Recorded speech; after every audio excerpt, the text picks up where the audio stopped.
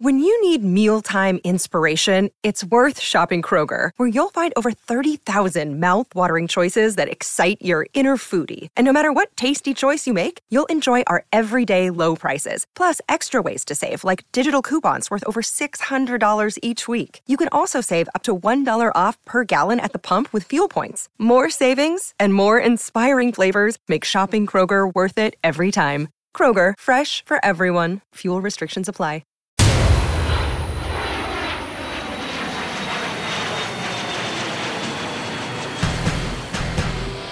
Welcome to Flight Deck, an inside look at the New York Jets. I'm your host, Rich Cervini. I cover the Jets for ESPN. The Jets do it again. Another come-from-behind win on the road, 24-20 over the Steelers. Who are these guys? Funny story, I'm sitting in the airport in Pittsburgh on Monday morning listening to three Jets fans speak. It was a couple and then one other guy. And they're going through the game. They're dissecting the game, but they're only mentioning the negative things. The blown lead, the interceptions, the personal foul penalties. They're going on and on, railing about it. And finally, a fourth guy, a stranger sitting about 10 feet away with a jet cap on, turns around and says to them, "Excuse me, we won the game. It's Victory Monday. Enjoy it." And the other fans were just laughing. They said, "Sorry, we're Jets fans. This is what we do." Folks, enjoy it. Your team is 2-2. This is their best start since 2017. They're not the perfect team. Yes, they blew a lead in the game. Easily could have lost. Easily could have lost the Cleveland game, as we know. But take it. It's 2-2. You're in October, and you actually are in a race. There's something to look forward to. That's to be appreciated. The Jets are developing an identity, and the identity is of a tough, resilient team that isn't always out of the game. Now, obviously, they lost 2 games, and they didn't play well in those second halves against Cincinnati and against Baltimore. But, you know, what they did in Pittsburgh was impressive. On the road, in that stadium, is not an easy place to play. The Jets, as we noted in last week's podcast, had only won once in their history in Pittsburgh. So for them to do that in the manner in which they did and really play almost flawless football over the last 2 possessions, I mean, you have to take your hat off to them, and that's something to be appreciated. So don't be like those people in the airport lamenting the negatives. Focus on the positives. You got the Dolphins coming to town on Sunday, and the game means something. We're not looking ahead to the next year's draft. We're actually looking at the game, and that's something that's a good thing. This Steeler game was interesting to me because, look, obviously, I picked the Steelers to win. I just didn't think the Jets would be able to overcome Zach Wilson's rust in his return to the lineup. They were going to need other people to step up in this game, other units, and that's essentially what happened. They didn't have to rely on him until the end. They got some good effort from offense, defense, even special teams, and so all until the end where Zach Wilson just like morphed into a playoff caliber quarterback over those last 2 drives. This is rather stunning. First 3 quarters of the game, Wilson 8 for 24. In the fourth quarter, he goes 10 for 12. Like a different quarterback. Amazing. Now, the thing that impressed me most about Wilson was just some of the degree of difficulty of the plays he was executing in the fourth quarter. 3rd and 6, conversion. 3rd and 13, conversion. 4th and 7, conversion. 3rd and 6, conversion. A 2nd and 12, which they overcame eventually with the conversion. Those are some pretty big hills to climb for a young quarterback, making his first start of the year, a guy who basically had not played since I think it was 51 days since that preseason game against the Eagles. So a really good performance for Zach Wilson. My favorite sequence, and I think you guys will recall this, there was that in the first half where I think he escaped 3 sacks on one play. He was just sliding in and out, dodging would-be tacklers, and eventually throws the ball away. I think I tweeted that it was probably the best throwaway that he's ever going to have in his career. And then on the very next play, he drills a deep out to Elijah Moore. I checked the next gen stats on it. The ball traveled 36 yards in the air from the left hash to the right side of the field, a frozen rope. I don't know if the ball got more than 10 feet off the ground. And so from one sequence to the other, you saw two snapshots of what Zach Wilson can be. The mobility, the elusiveness on the one play where he avoided the sack and took the throwaway, and then on the next play, the arm strength. And I know we're all talking about that crazy fourth quarter where he brought him down for those two long drives. But to me, those two plays in the first half really kind of exemplified what he can be. Now, he had some mistakes. I mean, he missed Hill deep. He missed Breece Hall deep, Corey Davis deep. He almost had an interception on a pass to Garrett Wilson. So there were some close calls. There could have been some turnovers here. He missed a couple of guys on short throws. He still seems to have an issue with those gimme throws. And, of course, he did have that bad interception on the Jeff Smith deep over route at the end of the first half, which he probably shouldn't have thrown. If he had been managing the game there, he would have known that they were in field goal range and could have taken the 3 points. But overall, a really good game, a really good fourth quarter, let's put it that way, for him, and sets up the Jets with those two long touchdown drives. But I think we have to be careful here not to go crazy on Zach Wilson. It was a really good performance in the fourth quarter, and I think it's also something no one's mentioning is that his knee held up really well. No ill effects from the surgically repaired knee because he moved around so well in the pocket. But it's not time to write poems about him just yet. The key for him is going to be consistency. Can he do it not only on a game-to-game basis, but can he do that on a quarter-to-quarter basis? You can't play one good quarter every week. So really, very encouraged by Zach Wilson. The question now, before we put him in Canton just yet, is let's see him do it on a week-to-week basis. Let's see him do it against a tough Miami defense that has been known to bring a lot of pressure. That is something to watch going forward.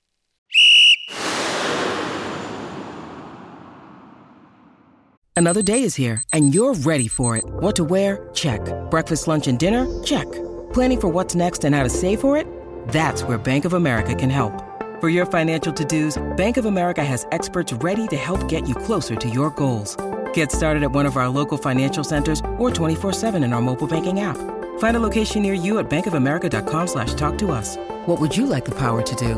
Mobile banking requires downloading the app and is only available for select devices. Message and data rates may apply. Bank of America N.A., member FDIC. A couple other thoughts from the Pittsburgh game that really struck me. Interesting, and let's stay on the offense. Elijah Vera Tucker, what a performance. The guy switches to left tackle. And by the way, that caught us all off guard. And I want to apologize to @Kevin747747. He asked me in last week's podcast in our Twitter section about the possibility of starting AVT at left tackle and Nate Herbig at right tackle, and I poo-pooed it. I didn't see that as a possibility. And the Jets did a really good job of disguising this. But we come to find out that AVT had actually been doing some work on his own for several weeks. I'm told, the Jets have this thing called flight school. It's like it's almost like after school help. It's you stay after practice with the third stringers and practice squad guys to get a little bit extra work. Wilson was doing it for a couple of weeks in 7-on-7s just to get up to speed. And so we now find out that Vera Tucker had been doing it since the start of the year, just working on his pass sets from the left tackle position, just in case. And then I think about a week ago, he realized that just in case was fast becoming a reality with all the injuries at tackle. So he steps in there at left tackle, hadn't played left tackle since his last year at USC, and he goes in and did a pretty solid job. I watched the tape. He didn't give up any sacks. A really, really solid job. So a lot of kudos should go to Elijah Vera Tucker. I think the Jets would, if they had like 5 Vera Tuckers on their offensive line, they'd be extremely happy. And so that that is really, really a positive development for me. I think there's a chance he'll start at left tackle again this week against Miami. Dwayne Brown is eligible to come off injured reserve, but even if he is activated, he's going to need some practice time. They have 3 weeks, a window of 3 weeks before they have to make that decision once they bring him off IR. So I don't think he'll play left tackle this week. I think it'll probably be AVT. As for what happens at right tackle, your guess is as good as mine. Clearly, they don't have a lot of confidence in Connor McDermott. So maybe you see Remmers there. You know, he's on the practice squad right now. Mike Remmers, just new to the team from last week. They have also Cedric Ogbuye, and now he can play left or right tackle. So he's had a week of practice now, so maybe he factors in at right tackle. So you could see the offensive line where only 2 guys are in their original spots. That would be center Connor McGovern and left guard Laken Tomlinson. So I think you'll see AVT again at left tackle as they wait for Brown. If he ever gets back from IR, we'll see. So that's another development. The Brown injury, I thought, was a good pivot for the Jets in the offseason after Becton got hurt in the preseason, rather. And, you know, they paid him too much money, I think, at $9 million guaranteed. But then he gets 7 practices, and he's injured again. And, you know, that's tough. From what I heard, Woody Johnson was not happy about that at all. He spends $9 million on a left tackle, and the guy lasts 7 practices, and he's hurt. The big boss was not happy with that.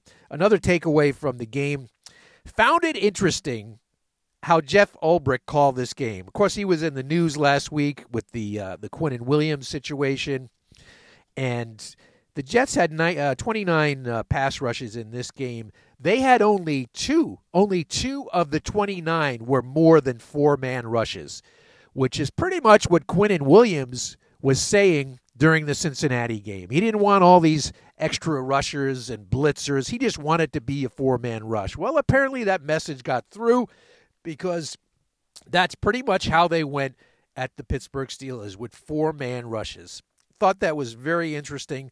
We could call this, the gasp game, because Ulbrich made that comment last week about Quinnen gasping for air. I don't think he meant it as a deliberate shot, but yet I could totally see how Quinnen would be offended by that. He went out and played an outstanding game against Pittsburgh, and really, really, really good job.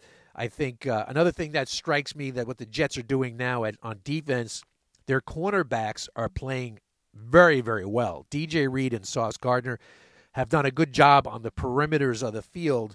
What they have to work on right now is the middle of the field. When it comes to the middle of the field, I checked on the Next Gen stats. They're 25th in passing yards allowed in the middle of the field. I think the teams are going after C.J. Mosley and the safeties, although kudos to LaMarcus Joyner, had 2 picks in this game. But the Jets have to shore up their middle field coverages. I find it interesting that they've also gone to more cover 2, or rather 2 high safety looks. That is not usually a staple of this defense, but they've gone to it more often this year, and I think it's been a trend around the league. Out of 127 dropbacks, the Jets have used 2 high safety on 69. That's 54%. Last year, the total was 43%, so an increase of 11% in 2 high safeties. I think defenses around the league are just so concerned about containing these dynamic playmakers. They don't want to give the explosive plays, so they're using 2 safeties, and the Jets, I think, are falling in line with that trend. I also think that trend will continue this Sunday against Miami because, let's face it, Miami has 2 of the most dynamic wide receivers in the league, and Tyreek Hill and Jalen Waddle. And so you would think the Jets would probably go to some of those 2 high looks this week as they get ready for Miami. But for now, enjoy it, Jet fans. You're 2-2. Don't be the lamenting sore winners in the airport about picking through the mistakes. Be like the other guy. Victory Monday, he said in the airport. Victory Monday. And I thought that was really funny. I was kind of chuckling to myself as I overheard that. Enjoy it. You got a game in October that matters.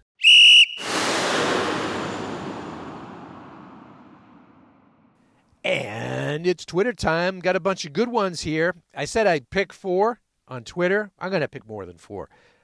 I owe that to you guys. So here we go. At PM Flynn 89, he says they have an embarrassment of riches at cornerback. But what do you think the deal is with Bryce Hall being inactive over Brandon Echols? Is Hall getting the Mims treatment due to low special teams value? Could they maybe try rotating him at safety akin to Devin McCourty? The reason Bryce Hall is inactive is because he quite simply is not as good as Brandon Echols. And that's just not me saying that. The coaches feel the same way. And I think Brandon Echols came in and did a good job against Cleveland on those 2 red zone plays. So he is entrenched as the 4th corner. Bryce Hall, yeah, he could be getting the Mims treatment because he doesn't have much special teams value. And forget about him playing safety because he's not a physical player. You need to be physical to play safety. So I think Bryce Hall is a cornerback without a role right now, and I don't see that changing unless there's injuries. At Bertram59, will Joe Douglas look toward rebuilding the offensive line in next year's draft? How long before they give up on Becton? Yeah, absolutely. I think offensive line will be a priority. Right now, they only had two sure things, Vera Tucker and Laken Tomlinson. George Fant and Connor McGovern are going to be free agents, so who knows? And they have a couple of maybes in Mekhi Becton. Can you really count on him? And Max Mitchell, who I think could be part of the long-term solution. We don't know yet. I think he'll get a chance to prove it because he's only going to be out a few weeks with this knee injury, so he will be back before the end of this year. So maybe he figures as your future right tackle. But yeah, absolutely. I think offensive tackle will be a priority for the Jets in the first round next year. They have to rebuild that pipeline.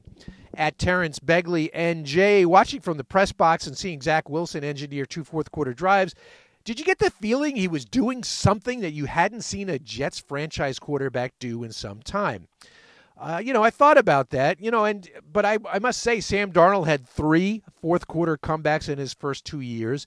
He had that game as a rookie in Buffalo, that one spectacular play where he ran around some more and finally made that off-balance touchdown throw to Robbie Anderson, and they pull out that game in the fourth quarter. And I know the Jet hierarchy at that moment was absolutely convinced that they had found their guy. And then we found out a year or two later he wasn't the guy. So you just never know. Wilson had a good game in Pittsburgh. Let's not anoint him after one game.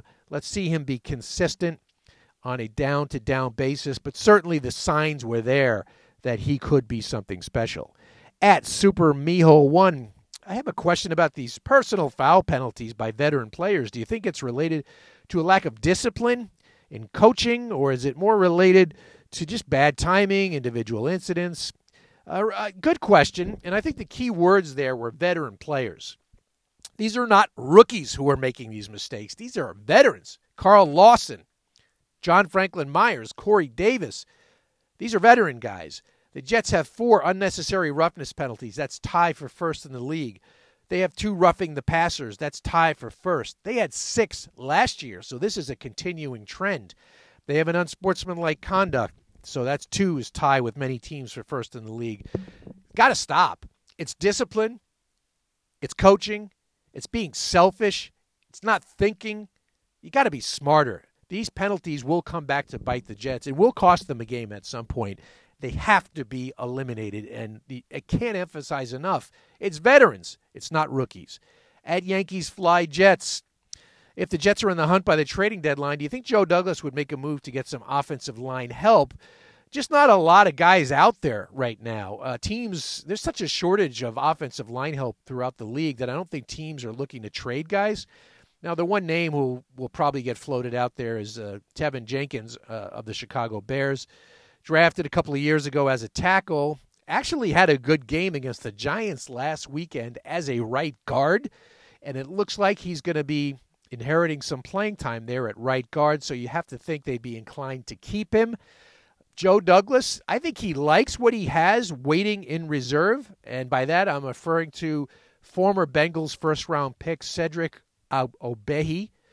I'm going to try to pronounce that right one of these days. Ogbuehi. And Mike Remmers. Remmers on the practice squad. Cedric on the regular squad. Both only had 1 week of practice so far, so they might not be ready to be playing. But I think Douglas feels confident in those guys. This could come down to being a medical decision, whether to pursue an offensive lineman at the trade deadline. George Fant will be back in 3 weeks. I think Max Mitchell, if he goes on IR, which I presume he will, I do think he'll be back in 4 weeks or so. And Dwayne Brown appears to be getting close. So the Jets' situation at offensive tackle could look dramatically different 3 or 4 weeks from now, which I think would obviously impact whether they do something at the trading deadline. At 7, June Ed Money 7, is the D-line better with Jermaine Johnson starting or playing more? They'd be able to kick JFM inside next to Quinnen Williams. And he notes that Johnson's sack percentage is pretty high. Yeah, but I don't think he's great against the run yet. In fact, I think there's only 3 linemen who are grading out with plus grades against the run, and that's Quinnen Williams, JFM, and Sheldon Rankins. We have a stat at Next Gen. You could evaluate players on how the team performs with them on the field and off the field.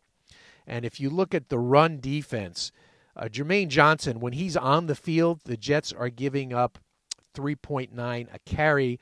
They're better against the run when he's off the field at 3.6 a carry. JFM has the best differential on the team. When he's on the field, the Jets are only giving up 2.9 a carry, and I think it's 4.0 when he's off the field. And Quinnen has a similar differential. Everybody else has a negative differential, and so that's why I think Jermaine Johnson is good in his role right now. They also really like what Bryce Huff did against Pittsburgh. Finally gets out of the inactive status, gets to play, has a couple of pressures, and I think the Jets were really impressed with his speed on the edge, and I could see him in a first-team nickel package going forward. I said first team out there with Lawson and JFM and Rankins and Quinnen. I think Bryce Hall earned himself some more playing time. And now let's talk about Sunday's game. Dolphins at Jets, big AFC East rivalry. Tua is out. You know that. I thought what the Dolphins did to him was disgraceful, putting him back in, having him play against Cincinnati after, basically wobbling and falling to his feet the previous game. It reminded me of way back 20 years ago with Wayne Corbett. Corbett got knocked cold in a game. I think it was against the Giants, and they put him back in the game, the same game. I thought we were long past those situations with the advancements we made in, concussions and concussion detection. And the Dolphins go out and they put Tua back. Obviously, there are going to be severe repercussions. They've already fired the independent neurologist. There's going to be more that comes out on this. So it's Teddy Bridgewater, who had a cup of coffee with the Jets a few years ago. He is back starting for them. And the Jets can't take him lightly. Teddy is 2-0 lifetime against the Jets. Beat him when he was with Minnesota, and he beat him last year in Denver, 24-0. He was 19-25 for 235. He doesn't have Tua's arm strength, but he can operate that offense and make the throws necessary. He's a smart guy, so I don't think they lose a lot at quarterback. They have Jalen Waddle and Tyreek Hill have already combined for more than 800 receiving yards. You basically have a track team at a receiver. Gesicki's the tight end. They call him a tight end. He's really a wide receiver. As I alluded to earlier, the Jets have had some difficulty defending passes over the middle. That's why I think Gesicki's an issue for the Jets. Dolphins have tremendous speed, even in the backfield with Mostert. He's very, very good. So the Jets are going to have to just make sure they got their best sneakers on, their fastest cleats, because this is going to be a track meet. They run the same scheme as the Jets offensively with Mike McDaniels and of course, Mike LaFleur, former teammates there with the 49ers, so it's a mirror image. One thing about the Dolphins, though, their defense is struggling. They're 31st in pass defense. So I think the Jets will be able to put some points on the board. The Jets are 0-12 in the division. They've lost the division basically for 2 straight years. They haven't won a division game. I think this means a little something to them. They're at home, where they're 0-2 this year at home. They've only scored 1 touchdown at home. I don't think there's a correlation between home and not performing. So I'm going to take the Jets this week. I think they're going to score some points here. I'm going to say 31-27 over Miami. a fairly high-scoring game for the Jets, but I do think their offense can put some points on the board against this Dolphin D, and I think the Jets will be able to do a good enough job against Bridgewater and play enough cover 2 or 2 high safeties to keep Tyreek and Waddle from going off against them. So I'm going to roll with the Jets here. I think they got some confidence. They're feeling good about themselves, and I think this home crowd will be pretty fired up. So like I said, I'm going Jets 31-27 here. We'll see how it goes. I'm 3-1 on my Jet picks so far, so we'll get back on that one next week. Thanks to my producer, Jeff Scoping, for putting this all together. Enjoy the game on Sunday. I will, and I'll talk to you next week on Flight Deck.